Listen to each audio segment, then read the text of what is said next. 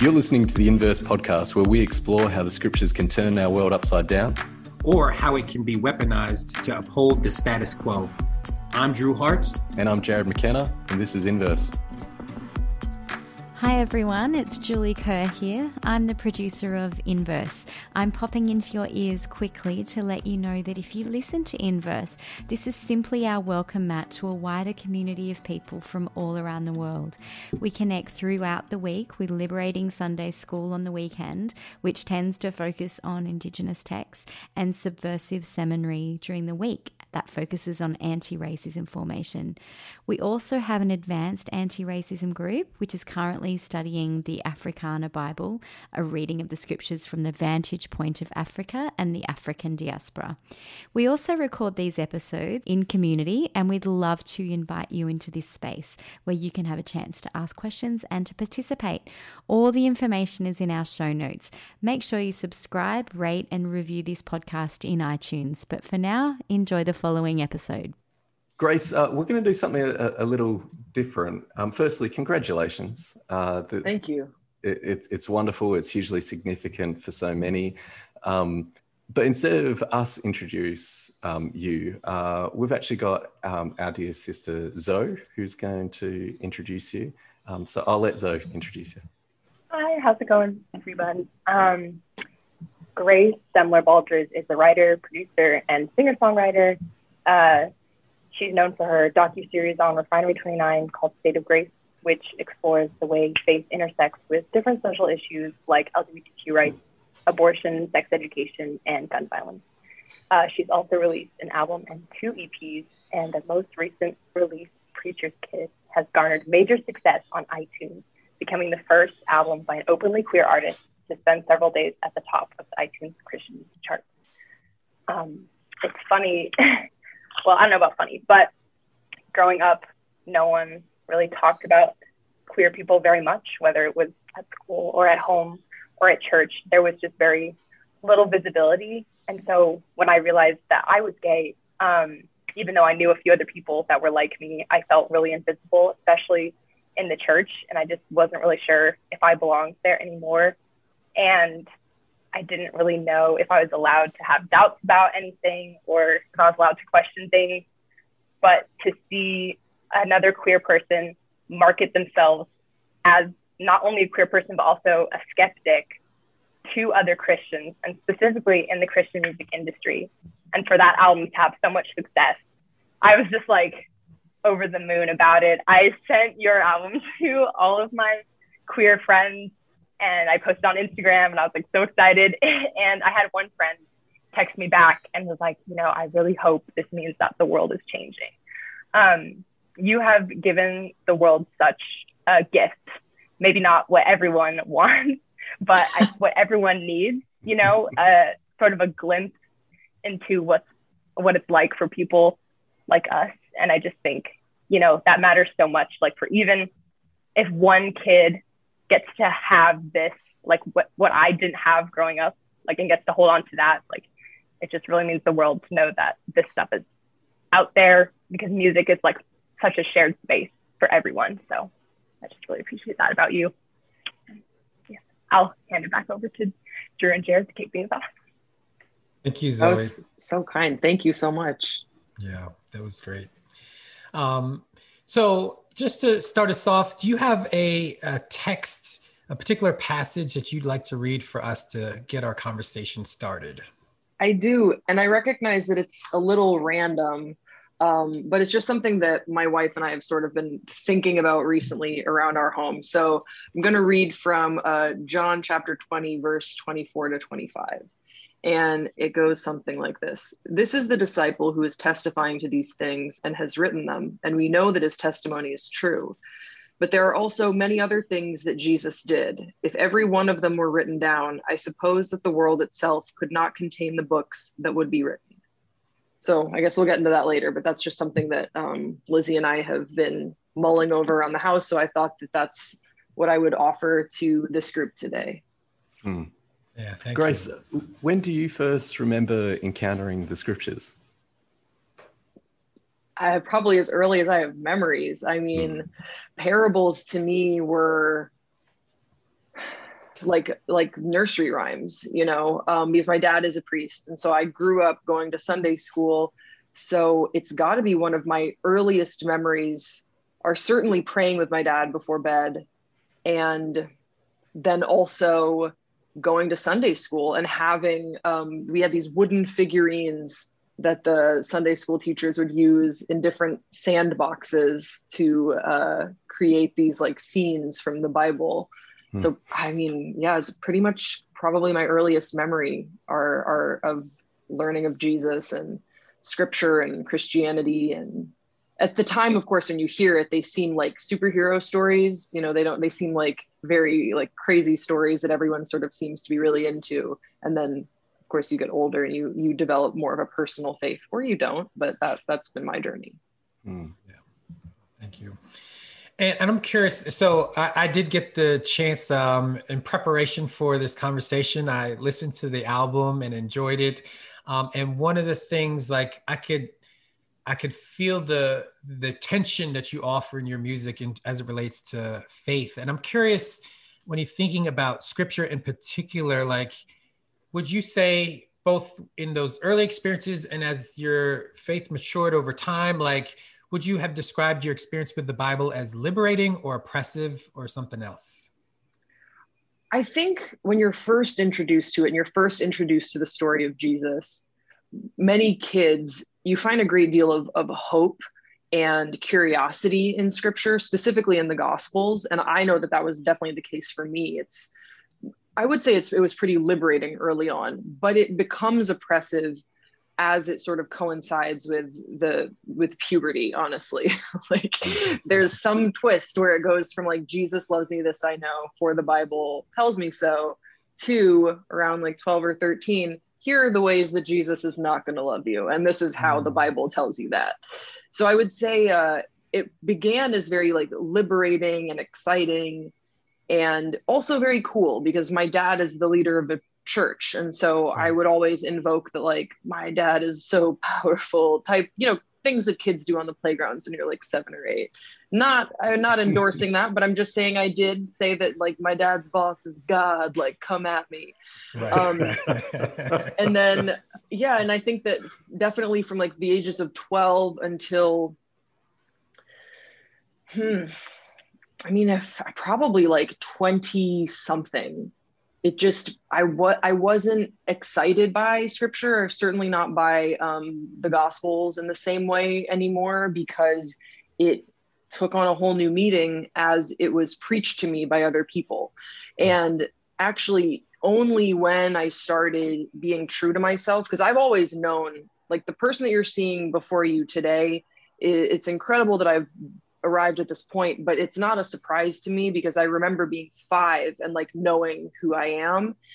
And the longer that I denied myself, just like my nature, my mannerisms, I would change my voice to sound more feminine, like all this stuff. Only when I started being true to myself was I ever opened up to a liberating view of scripture again. It was only then that I was able to look at the Gospels with new eyes and a new curiosity for context and interpretation and translation. That was never available to me when I was living in repression. Grace, I'm really struck. Firstly, you're so good at your craft. Like what you do on State of Grace, let alone your music itself, is really impressive. The way that you have a spaciousness and an earned kindness in conversation with others that makes space for those that disagree with you. And as I listen to your music, I hear the gifts of maybe your dad's influence, and maybe not just your dad academically Yale educated as an Episcopal priest, but maybe his spirituality as well, that there seems to be something very sacramental about the permission you give yourself to ask, or it feels far more like the Psalms than it does a Christian tract. Like there's permission for everything present in the text, both the text we're exploring and the text of your life and your witness.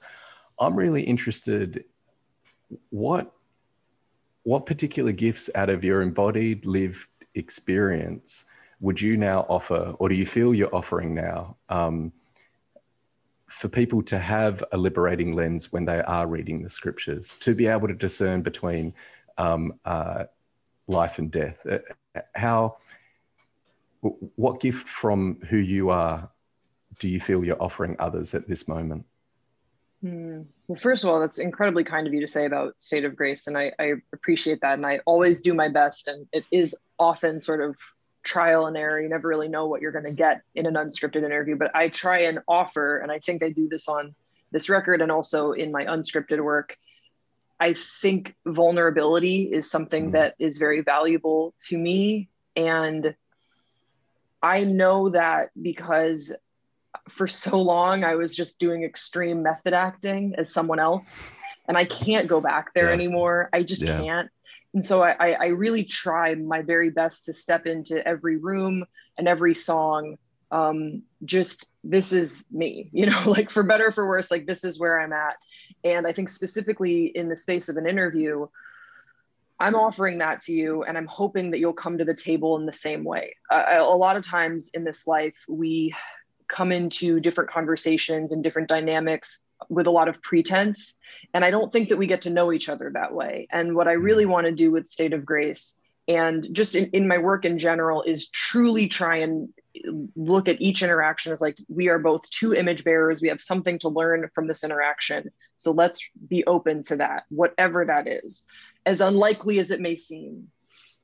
So I think it's vulnerability. And I think that through doing State of Grace, it sort of opened me up as a songwriter, because I'd been releasing music for 5 years, and some of it I'm proud of, but Preacher's Kid is by far my most honest songwriting. And I don't know if I would have been able to access that part of me, or at least feel comfortable to release it. I've been like, there's certain songs I'd written that I would like privately, like secretly release and only send to my friends. And I was like, oh, I could never share this publicly.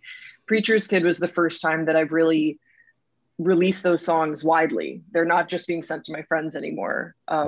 Strangers can hear them, and you can learn a lot about my life. So I think that vulnerability is what I'm trying to tap into, and something that I want to keep harnessing and getting better at.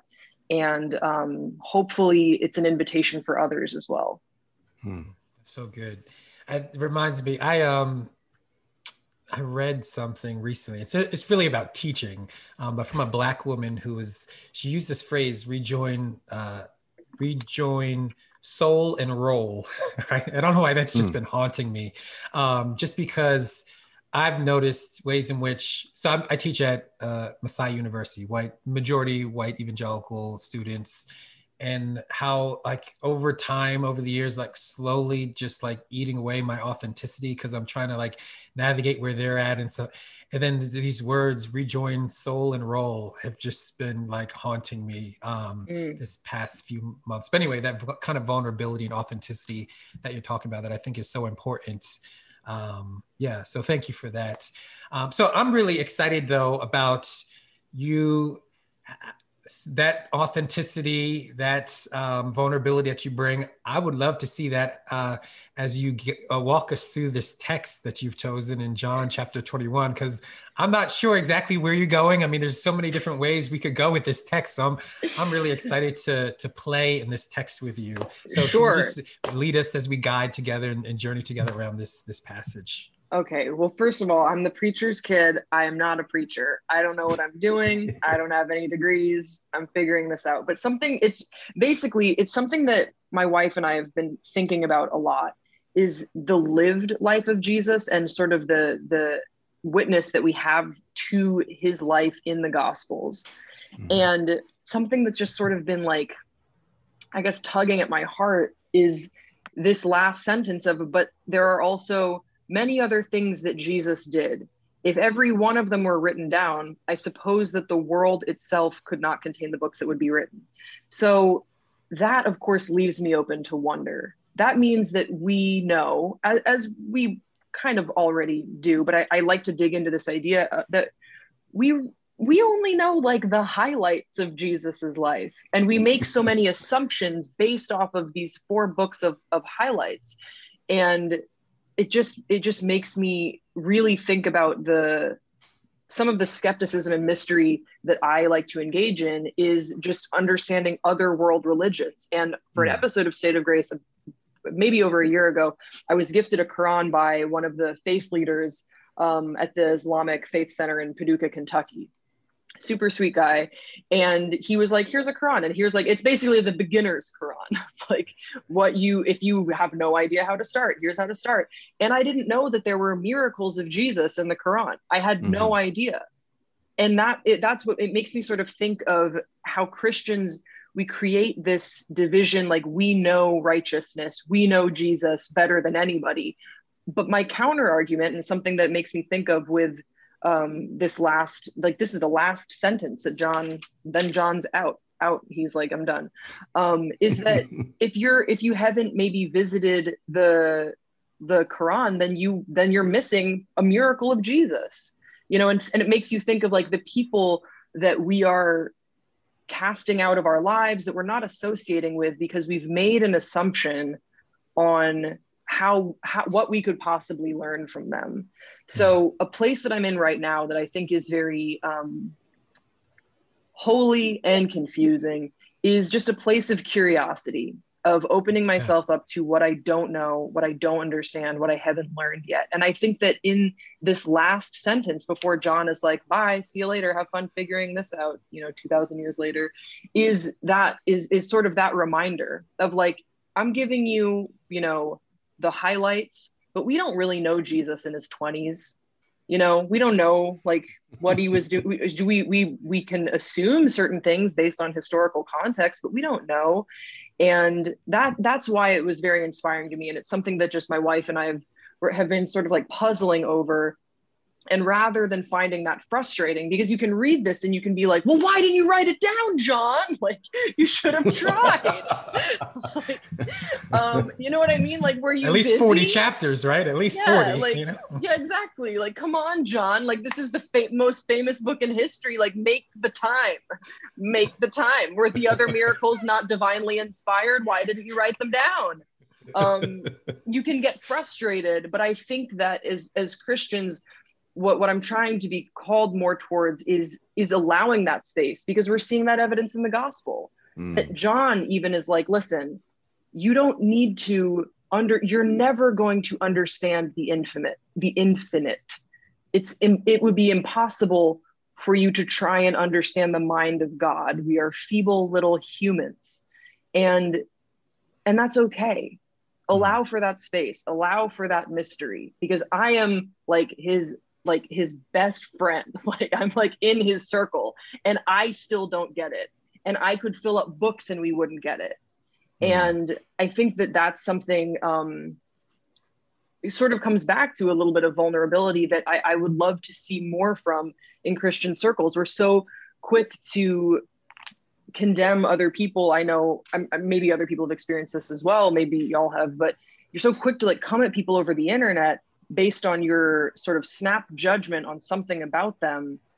But I don't see that evidenced in the Gospels. I don't see that sort of certainty mirrored from even in those 4 books.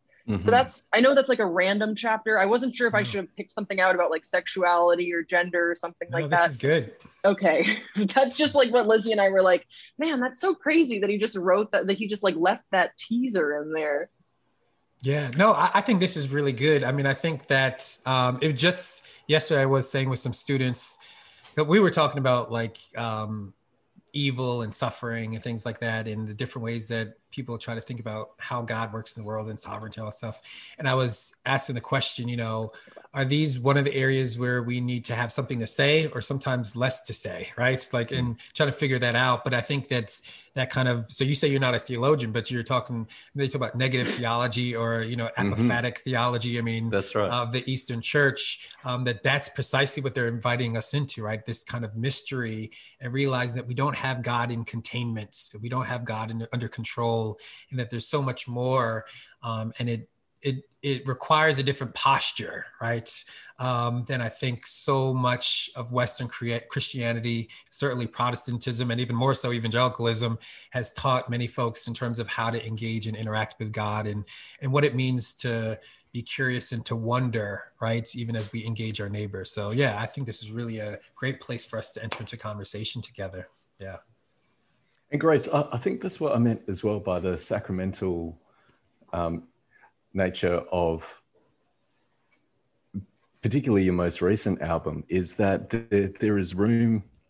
Like I have a friend who's a Lutheran pastor who likes to say, I don't care what you believe. There's the Nicene Creed, and together we might, all of us gathered, be able to cover each line, but we don't get to decide what we believe.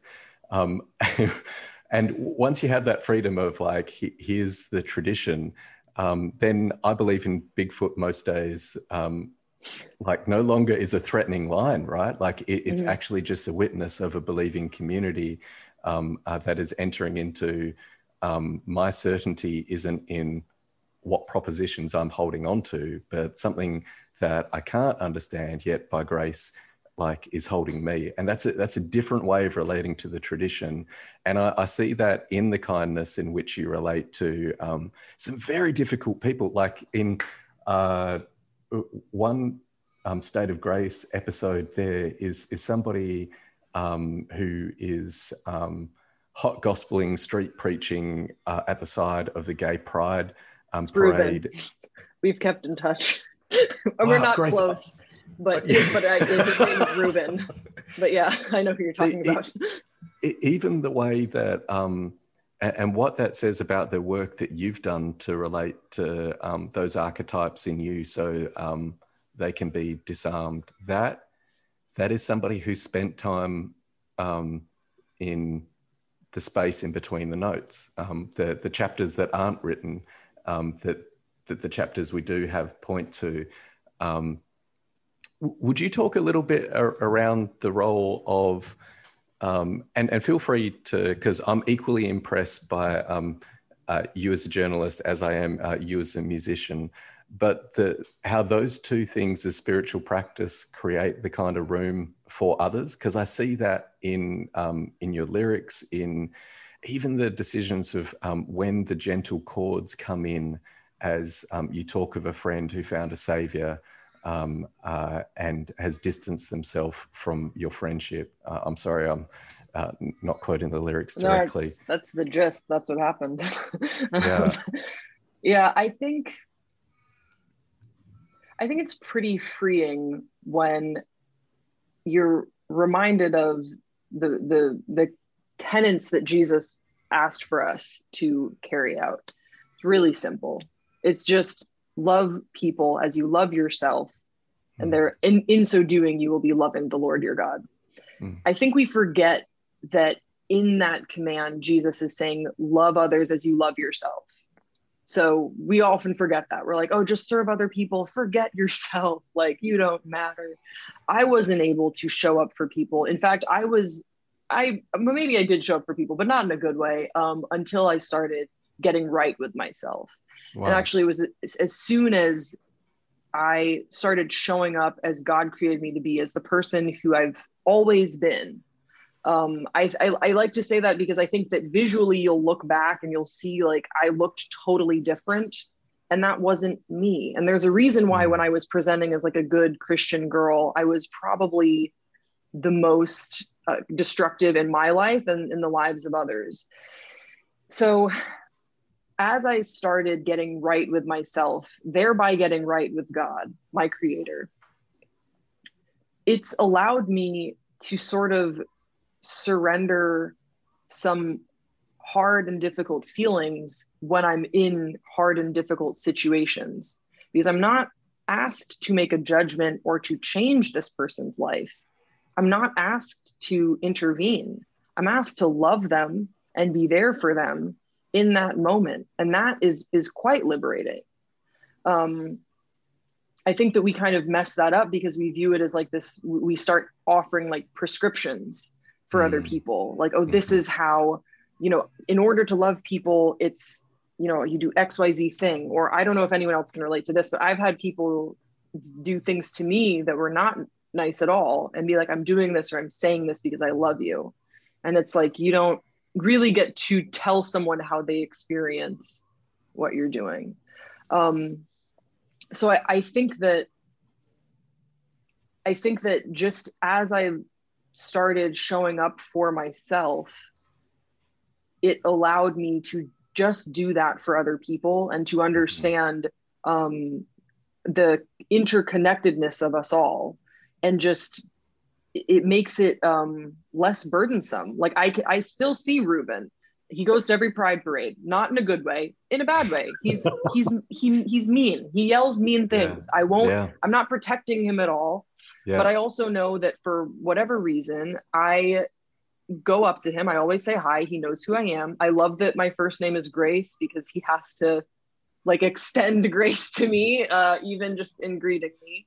And I think that it's important for me, and I'm not saying that this is right for everybody. I don't say like go befriend the angry people yelling at pride parades. I don't know what everyone's situation is, but I'm saying for me, it's just this place of like, you can't stop me from saying hi to you, because I genuinely like, I kind of worry about you, man. Like, this is a strange and difficult road you've paved for yourself. Every time you're just gathering at people being happy and you're yelling, you can't feel great about yourself. Has anyone asked you how you're doing today? And that's I know how I feel loved when people ask me how I'm doing, if I'm in an angry mood and he's in an angry mood. So let me extend that to him. And we say hi. He always makes a rude comment about my hair, but like, he isn't like mean to me. That's all. I don't know. It's a very strange. Yeah. Ruben is a very strange guy. He also loves being on camera, for the record, which I was like always a little bit annoying. When we did the first episode of State of Grace, he was like, this episode is going to be a huge hit because like everything I'm in does so well. And I was like, Ruben, you're being homophobic on a megaphone. Like, I don't want you to be famous. You're not going to come out of this looking great, my friend. That's right. That's right. I want to come back to this Jesus Beyond the Page, right? That you kind of invited us into. And I was thinking about, so James Cone talks about this like dialectical tension of the written Jesus and then like the Jesus known in Black communities, right? And this kind of dialectical tension that he holds those two, so that in some ways Jesus is never, it's both, he takes very seriously the Jesus of the New Testament, and also that isn't containing Jesus, right? That Jesus is so much more than that, which maybe is some of what I think you're getting at in terms of just that curiosity, right? That we're invited into. And so I'm thinking about, as you think about that tension and seek to follow this Jesus that's beyond the page, I'm curious about like your own spiritual practices and your own habits, and like what does that look like for you to in your day-to-day life? Obviously music is important, so I'm curious if there's other aspects that are really important to you. Well, quarantine threw us all for a loop. I think we all had to adapt, create new spiritual practices. So I think, honestly, I think it's something that I'm always figuring out, but it's true that like I try and spend a few hours at my piano every morning. And I heard something from a musician, the lead singer of Jars of Clay that we interviewed after we were done filming. He was like, you know, one of the ways that we experience God, he believes, and I really identify with this, is through music. There are these things that come together in the ether, seemingly, that just piece together and they make sense, and how we can all understand each other. And that is like evidence of God in our day-to-day lives. And I totally experienced that through music. I think that especially like in my darkest and lowest moments, ever since I was little, I've heard like songs going in my head. And whenever I've really been struggling, it's almost like a radio station I can tap into. And I thought that like everyone had that you could just turn on the things in your head. And which I know sounds a little strange, but as I've gotten older, I've realized this is truly, for me, this is like a sort of divine gift that I never feel abandoned, even when I've felt profoundly lonely. Wow. And I think that, so music has become, especially in quarantine, a huge part of my spiritual practice of just like spending time at the piano. Usually if I'm at the guitar, it's kind of a different headspace. I'm not sure what that is. It's just sort of like the posture of being at the piano is very like meditative for me. I can just be playing. I don't need to think of a song structure. I don't naturally gravitate towards that all the time. And I think it's also really encouraged my wife and I to just kind of almost casually start looking into our Bibles because it is so unstructured. Our time is so unstructured. Like, I don't even know what day it is right now. This is such a weird time in our lives. And I think that rather than like freaking out, kind of leaning into that lack of structure, which is exactly how we got to the passage that I shared with y'all at the beginning of this, which is just, she mentioned it and I was like, oh, that's so interesting. And then we're talking casually, like over days, coming back to this conversation of like how little like was documented of Jesus's life and what other sort of scholarship has there been on that, and what was he doing at 25? Like, where was he? Like, just pouring over that in a more casual sense has been quite liberating, because prior to that, we were pretty, I was a member of my church's vestry. I was going to church, on Sunday. And I love my church community, but it was pretty, I don't know how to, like, just like a weekly, like it was like a motion, and sometimes you can go through the motions and that's comforting and you find like a lot of peace in that, but sometimes you can go through the motions and you check out. And I think I was kind of at the point of checking out a little bit and having to be at home and missing that weekly spiritual practice. In me, it inspired creating something totally different, finding churches that are doing their services online, checking in with different faith communities all across the globe on Sundays or whenever. That's actually been really cool. I don't know if I know that a lot of churches have been doing online things for a while, but I don't know if I would have checked in with them if it wasn't for quarantine. I always was like, no, church is in person. Otherwise you won't feel it. God will not be there. And quarantine, there's so many amazing faith communities, Christian communities just across the whole world that you can watch their services on YouTube, get something new and get to know different preachers and teachers and speakers and anything that rhymes with beakers, I guess, and or whatever they're doing. And so that's sort of been where I'm at. It's like this very fluid, but probably the most consistent that I've been in a while. And also the most open to just like opening my Bible for no reason, not because it's that time of the day, it's my time before prayer or whatever, just because I'm like, oh, what's going on in Psalms? Like, I haven't seen Psalms in a while. Like, let's check that out. That's good. And I really resonate with, so I'm somewhat, I wish I had the musical gifts where I had songs in my head. But I do like to sit at the piano and I mess around a little bit.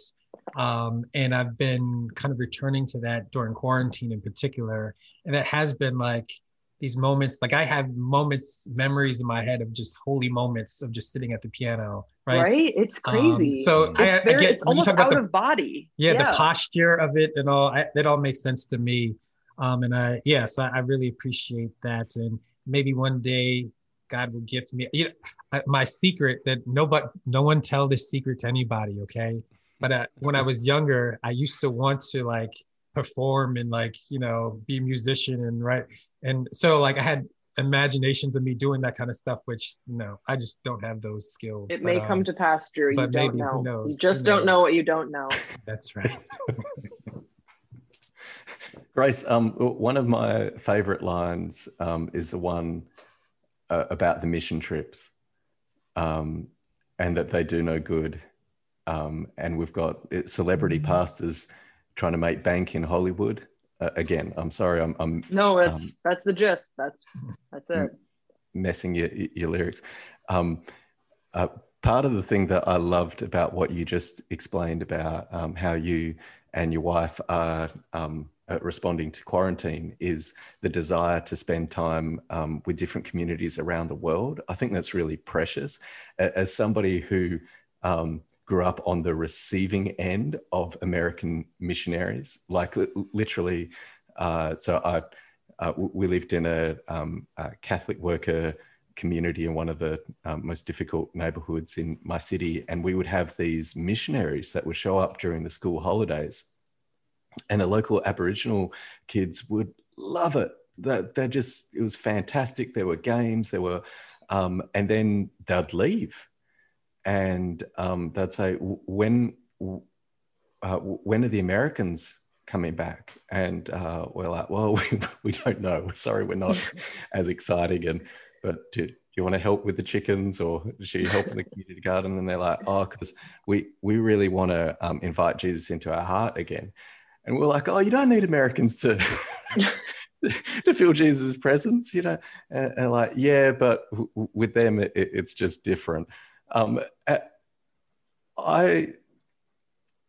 That is so tied up in the kind of thing that you're pulling apart. And I read some reviews in some places that I don't normally go. And I actually thought, I hope Grace never sees this, because they just don't get it. Like they honestly don't get what you're doing, and that there is no deep listening, which they can't, because then they would have to listen to who's present in their own communities if they'd only pay attention and made it safe for them to actually raise their voice.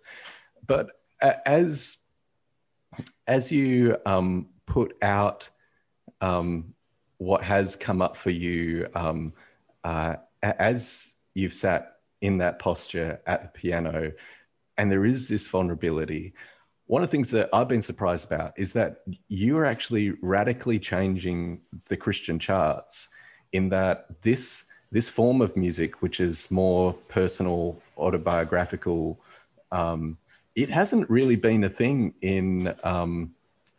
for quite some time. Do you know what I mean by that? Like, Yeah. Usually, I'm here in the lands now known as Australia. So, I mean, I can't go to Catholic Mass and not hear Hillsong. And I'm not exaggerating that you go to Mass here and you'll hear Hillsong. But what you're doing is something different than, I'm searching for language, like the straight praise, the... Yeah, it's not like it's not worship. Sorry, what was the question? Have you thought about the interplay that's happening on the charts and what you telling your truth has done? Well, I think we'll have to see about how this all sort of shakes out, and I'm hopeful that we're sort of at the beginning of this journey, because I know for me, I've sort of only just begun to write. It's sort of like I turned on like a water fountain, and every day I'm just overwhelmed with things I want to say, things on my heart that I'm writing and working on. So I don't know exactly how things will go, but I'm excited to progress. I do hear what you're saying about this type of Christian experience. I think the specificity maybe hasn't been expressed before. I think there's a beautiful place for worship music. I think worship music, probably many of us have had a very profound experience while listening to worship music. Yeah. I mean, Hillsong, Oceans is a good song. Like, I don't care who you are. It's a great song. Like, there's a reason why it's just captured so many hearts. But Grace, you know what's interesting about that is that it almost returns to a narrative, imaginative frame of reference instead of abstract theological principles. Like, you're in a particular passage about like sinking and Jesus being on water. Like it's far more similar to the Golden Gate Quartet and the kind of the particularities of that kind of African-American gospel music, where it's about Daniel and a lion's den. It's about Jesus gave the water, but it was not for the well. I touched the hem of his gut. Like, there's a specificity to the actual stories that invite you in imaginatively, instead of a very safe, like what you're doing isn't safe. What's happening in that passage, I think, points to something which is far more embodied and far less ephemeral, while open to the transcendent. Yeah, no, I know what you mean, because I think that so much of Christian music for a while, it seems, has been almost like excluding Christian experience. You know, it's like, who are we writing this music for? and many people would say, I'm writing this music for God. And I think that that's incredible. But I am writing this music for me, like to God, like almost like as like because I don't feel any division in myself, and I think that a lot of Christian music has sort of positioned us as like so far from God, and we're just hoping if we sing this hymn loud enough, maybe he'll hear us and deign us with his presence. But how I feel in prayer and how I write music, at least on this project, is especially like in the song Bethlehem, when I say what I'd give for just an inch of your peace, as I'm singing that, God is with me. I'm not trying to, it's amazing that it's resonated with other people, but I hope that it's resonated with them on the same personal level that I wrote it in, because I don't want it to be like widely consumed by masses to be sung at church. This is like for you in your personal walk with Christ that isn't going to be easy all the time, and to acknowledge that you're going to feel pain and that people will cause you that pain in the name of the same God that you're praying to for relief, and how confusing that all is. And so I think that what I'm hopeful that we can see is just a pluralism in Christian music of who we're directing this music to. Again, like church music. And just this morning, I was watching Kirk Franklin's Tiny Desk, and it's probably the best Tiny Desk, I've at least like top 3 in my book. And that is like, we have to have music like that, church music, gospel music. That's so important. And I think that also the music I'm writing can exist as well. Music that is speaking of sort of this pain, crying out for hope, also lamenting with other Christians who have been hurt, finding community and fellowship in each other. When did we decide that that's unchristian, that that's unbiblical? I don't see that. I see Jesus like lamenting and kicking it with his friends all over the Gospels. So when did we decide that a song like Youth Group, kind of joking about having these doubts, but also like going to these collective Christian spaces, where is that not supported? And basically you can, I also understand that people might show me some evidence. You're like, well, it's not supported here, here, here, and here. My response to that would be, for you, then it doesn't need to be for you. Not every single song on the Christian music charts needs to cater to every single Christian experience. There's room for everybody. This is a big table. I'm just writing music for people that resonate with it. And it's okay if that's not you. Yeah, that's good. That's good. What was interesting, so I'll confess, like my music listening genres in general are very narrow. Hip hop, soul, R&B, gospel, you mentioned gospel, that kind of stuff. But so I really appreciated listening to your music, and maybe this sounds weird. Hopefully this doesn't sound like an insult. This is the compliments, but I was surprised because when I've been exposed to CCM music in general, like I think about my college experiences at a Christian college, like I get tight when I'm around white CCM music because same. Like I just, so I didn't know but so that's just one thing, as you were even talking about the different kinds of music and stuff. But along that line, then, since you mentioned Kirk Franklin in particular, I'm really, really curious about, to switch the conversation a little bit, what are some of your influences, so I imagine just from listening that it's probably pretty wide. So I'm just curious to hear some of the different musical influences that maybe shape you or that you really enjoy. Yeah. Well, I definitely have something I like about myself is that I do have a pretty wide range of influences. I listen to really a little bit of everything. And I know a lot of people say that, but I just love consuming like music. It's like, I'm a nerd for just like all different types of genres. If someone's killing it in their genre, like I want to hear what they're doing. Yeah. I don't think it would be fair. I know you mentioned Kirk Franklin. I don't think I can fairly credit him as an influence, although I did grow up like listening to Kirk Franklin. And I think that I listened to like the Wow records. Did you ever have those? The Wow, they were like so there's a separate Wow gospel. So there were, Black folk, we had our own separate track of stuff. Wow. Yeah, Kirk so Franklin because it was would be like the on WoW. CCM stuff, and then there was, yeah, he might have had a couple, but then like the real gospel track, we didn't listen to the white people's version. We had our Amazing. own WoW gospel with our own hits. Yeah. And Grace, in terms of my experience, it wasn't until my family had American pastors come and stay with us, and they were concerned what I was listening to, and they sent all this paraphernalia where you'd look up on one side the bands, like the normal bands that you like, and then they'd give you a Christian equivalent. Oh yeah. And they were like, you tell us what of these you're interested in, and we'll say. So I did, and they sent me a bunch of stuff, and I was like, these are bad cover bands. Like this doesn't like. Yeah. So that was there's my a lot kind of like, experience. there was a lot of like, this is the Christian version of this, rather than like, this is an authentic expression of someone's faith, and this is how they wrote about it. There was totally that going on. We might have had the same chart like sent around or something, because I was into a lot of new metal and emo and like punk stuff growing up. My mom definitely like listened to a lot of like Al Green and the Beatles, Fleetwood Mac. I'm a big fan of Nirvana, Willie Nelson, Dolly Parton, Loretta Lynn, as far as like storytellers go. Yeah.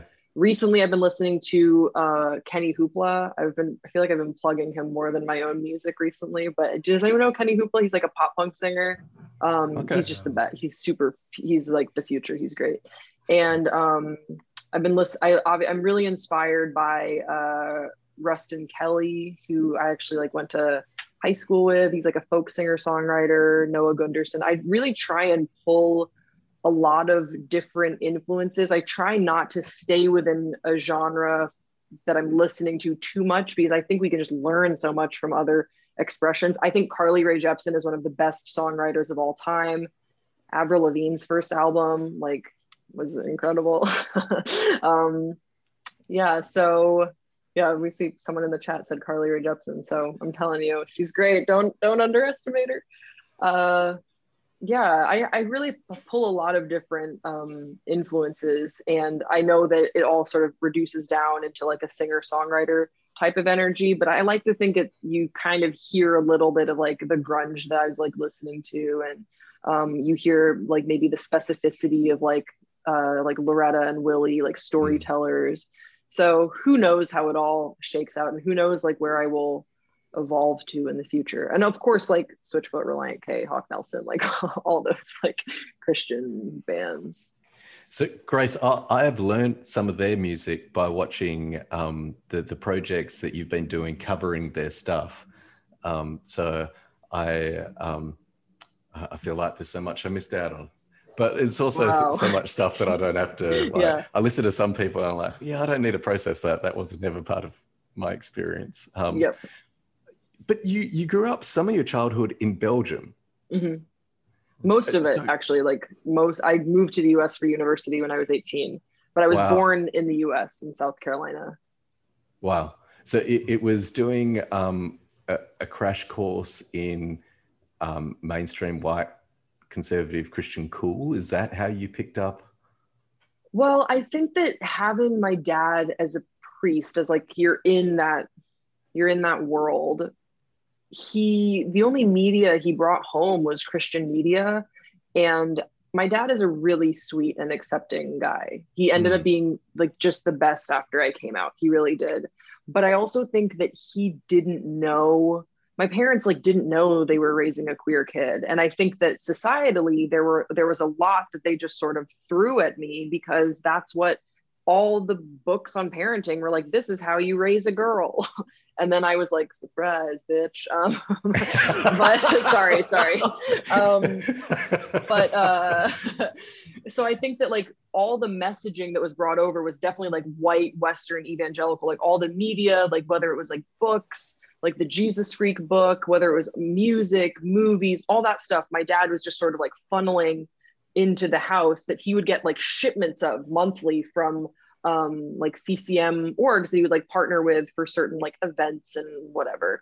And then I also remember very much needing like white evangelism when a bunch of like missionaries from Young Life came over, and they started honestly, like, I don't know, like the nice word is like loitering around our high school. I don't know what they were doing. Like, they didn't have kids there. Like, I don't know what they were doing. But they like scoped out who the popular kids were, and they started having their breakfasts that were then cool by association because of said popular kids that they had loitered around. And Grace, they went for the popular kids. Oh yeah. I've heard that that's the strategy, right? I mean, I don't know that much about it, but I think that that's like the official playbook of the. It is, yeah, because they would go to like. Have they read the Gospels? Like, come on! Like, I just want fundamentalists to be consistent. Like, why do we like go to sports definitely games? Day creation. Jesus spends all his time with the down and out, but we're going for the cool kids. What's that? Yeah, let's hang out with cool 15-year-olds, which feels like an oxymoron because I know that I was like probably at my least cool. And I wasn't one of the kids that they target, to be clear. I was not a cool kid that they were like, we got to get Grace. No. I was a consequence of them doing successful targeting. They'd go to like sporting events because they like literally had to ask them to stop eating lunch on our high school campus. Like a guidance counselor or something was like, this is strange. Y'all are in your 30s. Like, you don't know anyone here. Like, go home. And so, yeah, I remember like needing white evangelism and fundamentalist beliefs and just feeling so confused. And it was also confusing too, because it's dressed up as cool. Like, irregardless of who the kids were that they got to like join the group, they position themselves as like, we're cool Christians. And so then I started sort of resenting the tradition that I'd come from, which was affirming, but it was very like old church, like robes, there's incense on certain occasions, like that whole thing. And so you have these other like adults coming in that are like, this is the cool way to be Christian. And you just believe them. And then they start saying these like rules and everyone starts going along with it. It's honestly like kind of the case in, I think like in a you could study it, like how kids sort of respond to leadership and how we're so quick to sort of follow arbitrary rules. They seem arbitrary at first, then they become more serious and more really like prescriptive of like, this is how to be, and like, this is how you like fit in like a God honoring way. And I think it's sad because I think a lot of us are still like unpacking things from that. And then when I moved over to the US for university, by that time I was pretty much done with like, I don't think I owned a Bible. I didn't bring anything with me. I wasn't curious at all. And I was just so mad and angry about how people had started like twisting scripture in a way that was painful. And I was holding a lot of secrets. And I was just really consumed with living this lie for a while. So, and then somewhere I figured things out, but it feels like it took forever. I think it's maybe one of my favorite lines from you. We're as sick as our secrets. Oh yeah, on Beauty Queen. Well, that song is about a fictional murder, but yes, it's true. The line of you're as sick as your secrets, because for me, I know that was absolutely true. And again, it's the interesting thing about it is that people probably looked at me during that time when I was like the best at keeping my secrets. So I was the most sick. I think that's when people would have been like, look at this good like preacher's daughter, like look at how good she's doing, because privately I was spinning out, and people that were close to me knew that. But I think from the outside, I would not have been the person that you prayed over. You know, I wasn't the person that people were going up to and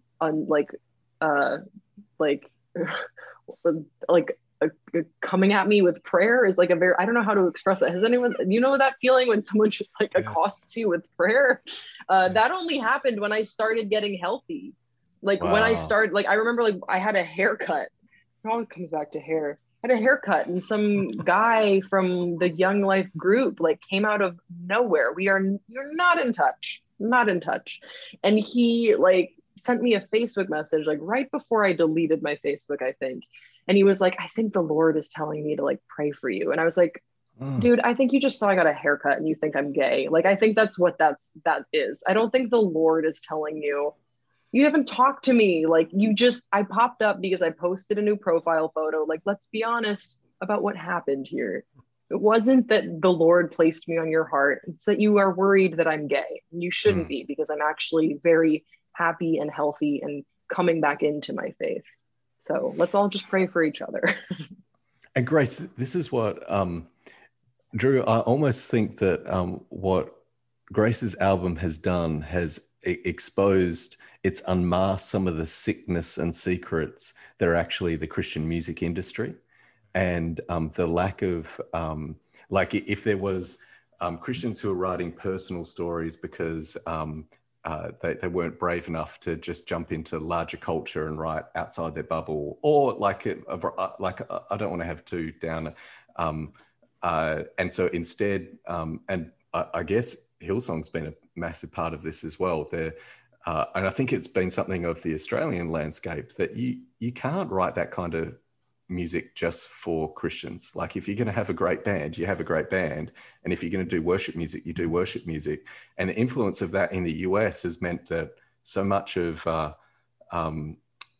Christian listening has actually gone in a devotional praise and worship kind of direction.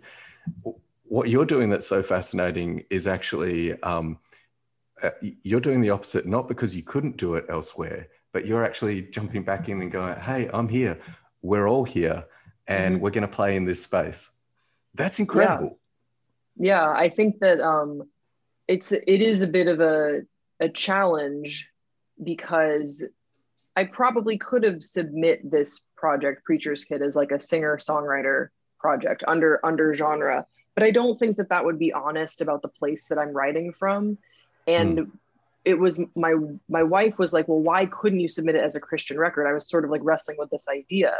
And I was like, well, I just can't, like, that they'll never, like, they'll ban me, or like, I don't know what's going to happen, but they're not going to like that. And, she was the one that just sort of invited me to question that. Well, who is it? God that's going to say this isn't a Christian record? Who? In your heart of hearts, that this is a meditation, and this has all been inspired by your faith journey. So who's to tell you that it's not? Okay, some people are going to write like reviews, or they're going to be detractors. Okay, they're not, like, they did not make you, they cannot unmake you. And I think that sort of to your point, just, I'm allowed to be here. And I think that I was sort of, I think I just got frustrated, and I kind of hit my breaking point with all the gatekeeping that happens in Christian music, but I think in Christian culture at large. And I think that there are a lot of ways that we're seeing that sort of breakdown, and people are just empowered, and they're taking up space, and they're not apologizing for being, I'm not ashamed of being here. I'm actually really proud of the journey that I've gone through and the story I have to tell. And I am divinely inspired to do so. And if you have a problem, it's sort of your business, but I don't need a Christian label to release this as under the Christian genre. I've done this all independently. And I know that there are going to be others as well who will maybe, see this example and be inspired to share their story, because there's sort of like this misconception, or I don't know if it's like this blissful ignorance. I'm not quite sure, that nothing bad can happen in Christianity. Like, everything here is good. Everything here is good, and people will fail, but Christianity is good. And that is so short-sighted to the abuses that have happened, especially, let's just deal with the United States, in the Christian church here, and the people who are being left behind, who are being cast out, who are being told that they don't matter, that their voices are not important. That's not okay. And there has got to be a counter option. There's got to be a counterpoint. So I want to hear people singing about social justice and how their faith has inspired them to create change and advocate for change in their communities. Why have we decided that's antithetical to faith? That's antithetical to Jesus? Wasn't he like out in the streets with the people? Like, why have we watered this down so much? So I'm hopeful that this is, more people will sort of view this as a possibility for some holy disruption, because I think we need it. Yeah, that's good. Oh, That's good. And I think that really just resonates with what you were saying before, just your commitment to being vulnerable and authentic to your own story. And I really appreciate that. And again, switching gears just a little bit, I'm kind of curious, maybe just because I'm a tradition geek, but I'm curious. You mentioned that your dad was Episcopalian, and then you mentioned, this engagement with evangelicals who are stalking kids at the schools. I said loitering. Loitering. I'm sorry, that was my interpretation. It's so predatory, though, isn't it? Like, Yeah. oh my goodness.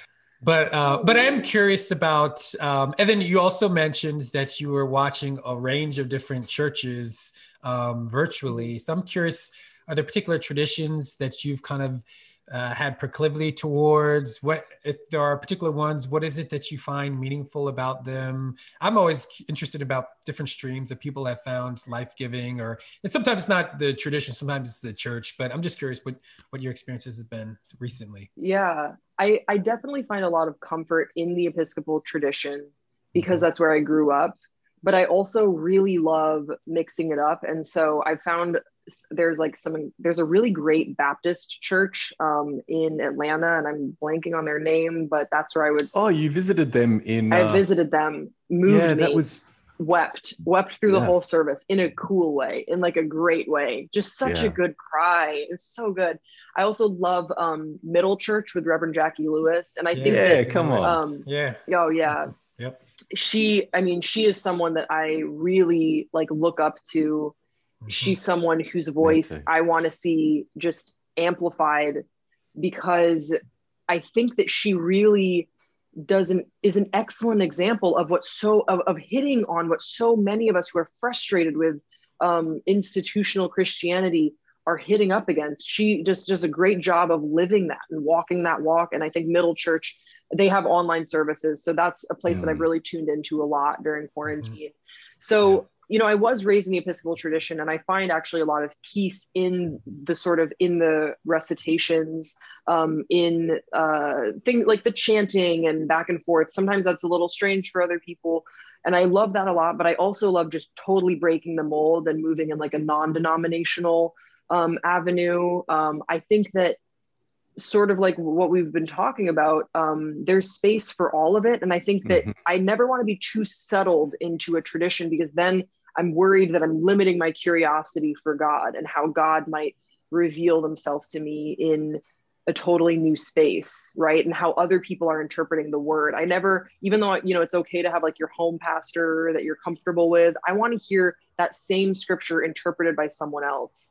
And I think that even on the more conservative side of things, that's my invitation to conservative Christians as well. Like, have you been open to listening to other sermons on this subject? Because I know that anyone who's been on the receiving end of some Christian condemnation is pretty familiar with the sermons that are against them. And then you find the sermons that are affirming who you are. I've often found that on the conservative side of things, there isn't that same work being done towards inclusivity. I'm not hearing like, I did tune in. I did listen to Jackie's sermon on the LGBTQ plus community and inclusion. And, I disagreed with it. It's like, they don't even know who she is.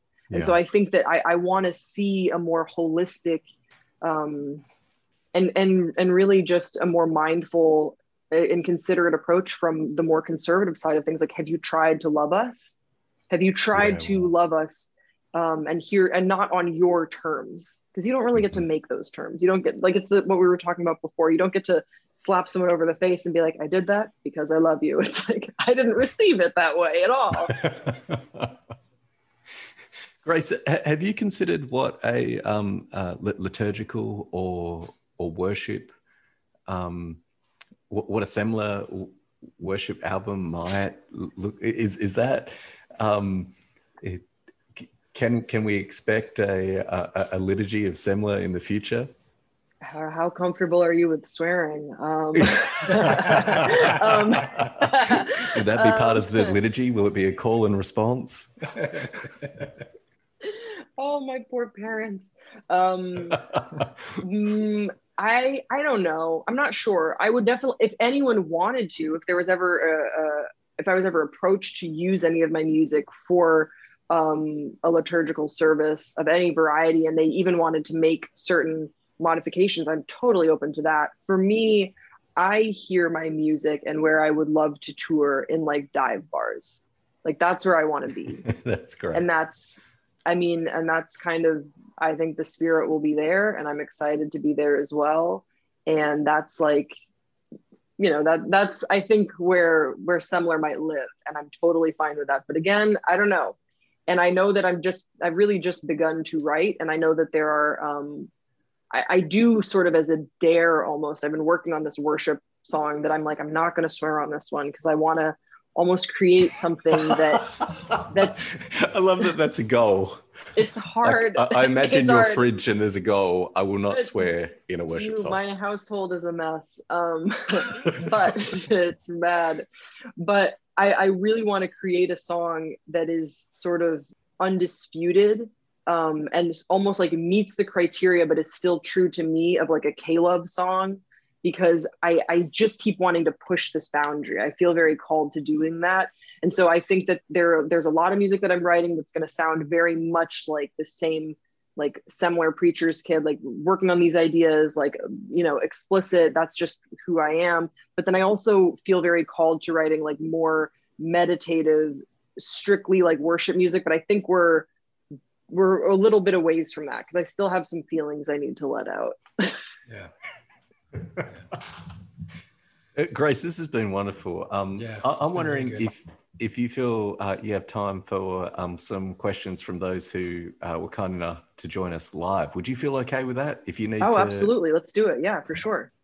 Well, friends, we'd like to open it up to you if you have particular questions, or if you just want to say, I love you, thank you for doing what you do. That's okay too. But we just want to provide a little bit of time for you. Grace, I didn't tell you this, but Zoe actually writes her own music too. And I might be cheeky, and I might even send you a link to some of her stuff, which will embarrass her. Definitely don't do that to the email that you have for me on file. I wouldn't listen to it. Not to that email. Not to that email. No, I would love to listen. Please send it. Lying to you. I actually have not shared with him any music that I've written. Although I won't rule it out. You forget that I follow you on Instagram. Yeah, exactly. Oh, no. Yeah. Oh, That's no. right. Well, only if you feel comfortable. I would love to take a listen, but I obviously no pressure. I understand it's like very personal. Well, okay, here's the thing. If we're going to talk about this, it's not my music. I sing other people's music, which I guess if you want to listen to me do that, not well, that's okay. I post it, my account's public for reasons, but we'll see what happens. That's great. People are shy, Jen. Grace, I'd like to introduce you to Julie. So Julie, as well as being a music journalist, is a music in her own right, as well as being many other wonderful things. She's also the producer of Julie. Yeah, of our podcast. Julie, did you want to? Hey. Hi. Sorry. Hi, Grace. Nice to meet you. It's nice to meet you as well. I love your music. Thank you. I looked up the chords for Bethlehem, and I had a little play on my piano, and I just cried through the whole chorus. I couldn't even sing it. It is the most beautiful worship song. I just want to thank you for what you've brought to this space. Thank you. I think I cried when I wrote it. So it's good to know that maybe I poured that in a little bit to the final version that everyone heard. Oh. Hey, Grace. This is Dan. Thanks for all the music you've made so far. And if I'm not mistaken, you had a little back and forth with Kevin Garcia a few months ago, right? I really enjoyed that. Yeah. That was awesome. Isn't this how this whole thing started? There's been a lot of sort of things that have happened within the past year that I think contributed to this project. Yeah. But I know certainly Kevin hopping on a cover of mine on TikTok they were one of the first people that sort of like hopped on and started like engaging with the covers that I was putting and just encouraging me along the way. They're just the best. Yeah, I mean, I think that, you know, Kevin has really been there from the beginning, and there's a lot of this inspiration started as sort of like joking about things on TikTok, and then realizing, because humor oftentimes is as a result of healing and like sort of laughing through pain. And I think starting those jokes on TikTok and just writing like youth group in like a minute and posting it, I started realizing like, I think I have more to say, and I think there's more to tap in here too, and that there could be people that would be interested, because that was another thing. I think when you grow up in a Christian tradition, especially when you're like, you know, you're surrounded with only Christian media, you sort of think, oh, no one else is going to get this. Like, this is, who knows VeggieTales? Like, this is it. This is going to be a common shared experience. And so I think to learn that it was shared, and I got to get to know people like Kevin better, that there were other people showing up for me, definitely served as inspiration for the project. Yeah, it's good to hear. Kevin's great. I'm curious if you're open to working with somebody like Trey Pearson. I don't know if you know him. I do know him. I was actually listening to one of his songs yesterday. Man, just solid, like shimmery pop. Well, I can't remember what the name of the song was. Horizon maybe. So good. I would totally be open to working with him. We sort of know each other through Twitter. And again, I think musically our styles are pretty different, but I mean, he's the best. I remember listening to Everyday Sunday as a kid. So yeah, he's great. And I think that his vulnerability and visibility probably was also one of those things in the back of my mind that I was sifting through when it came time to work on this project and how I wanted to release it. For sure. Hopefully that pans out and you guys can do something together. That'd be cool. Yeah, it'd be cool. Thanks, Grace. Well, Grace, we can't thank you enough for not merely the music and State of Grace, but for who you are and the permission that your integrity and vulnerability gives to the rest of us. Thank you for provoking the system about its own 6 secrets. And even challenging the economic models of how that industry works and how far that is from anything Jubilee that Jesus preached. We appreciate all that about you, and you're welcome back anytime. Yeah. Thank you so much for having me. I've really appreciated speaking with y'all, and I hope I wasn't too verbose at any points, but it's very cool to like speak with other sort of like-minded people and go through scripture. I haven't really had an opportunity to do that yet in any interviews, so I really appreciate that. Yeah, no, thank you so much. I gotta mention that right after we had got you in line to the interview, one of my friends, in fact, I'll give him a shout out because I know he's going to want to listen, John Michael Katagnola Pickens. He works on gun rights stuff here in the city and worked together with him in a group called Free Together. But he had just posted on Facebook your album and just how much he loved it and stuff like that. And I was like, oh, well, we're going to be interviewing her in about a week or two, you know, so he was all excited. But so I know that you are resonating with a whole wide range of folks from all over. And just thank you for your music. Thank you for your time. Thank you for sharing your story with us. We really appreciate it. Absolutely my pleasure. Seems like a really wonderful community, and I really appreciate y'all for inviting me to share. And Grace, it was in the fine print, but you and Lizzie do have to come stay when you visit Australia. So when the Australian tour happens, you've got a place to stay. Okay, sounds good. I will take you up on that. Great. Well, thank you, my friend. Take care. All right. See y'all. Peace. Bye. The Inverse podcast is proudly supported by you, the listener. And if you want to join the revolutionaries who are helping us have conversations about how this ancient text can still turn the world upside down, why don't you head over to patreon.com/inverse.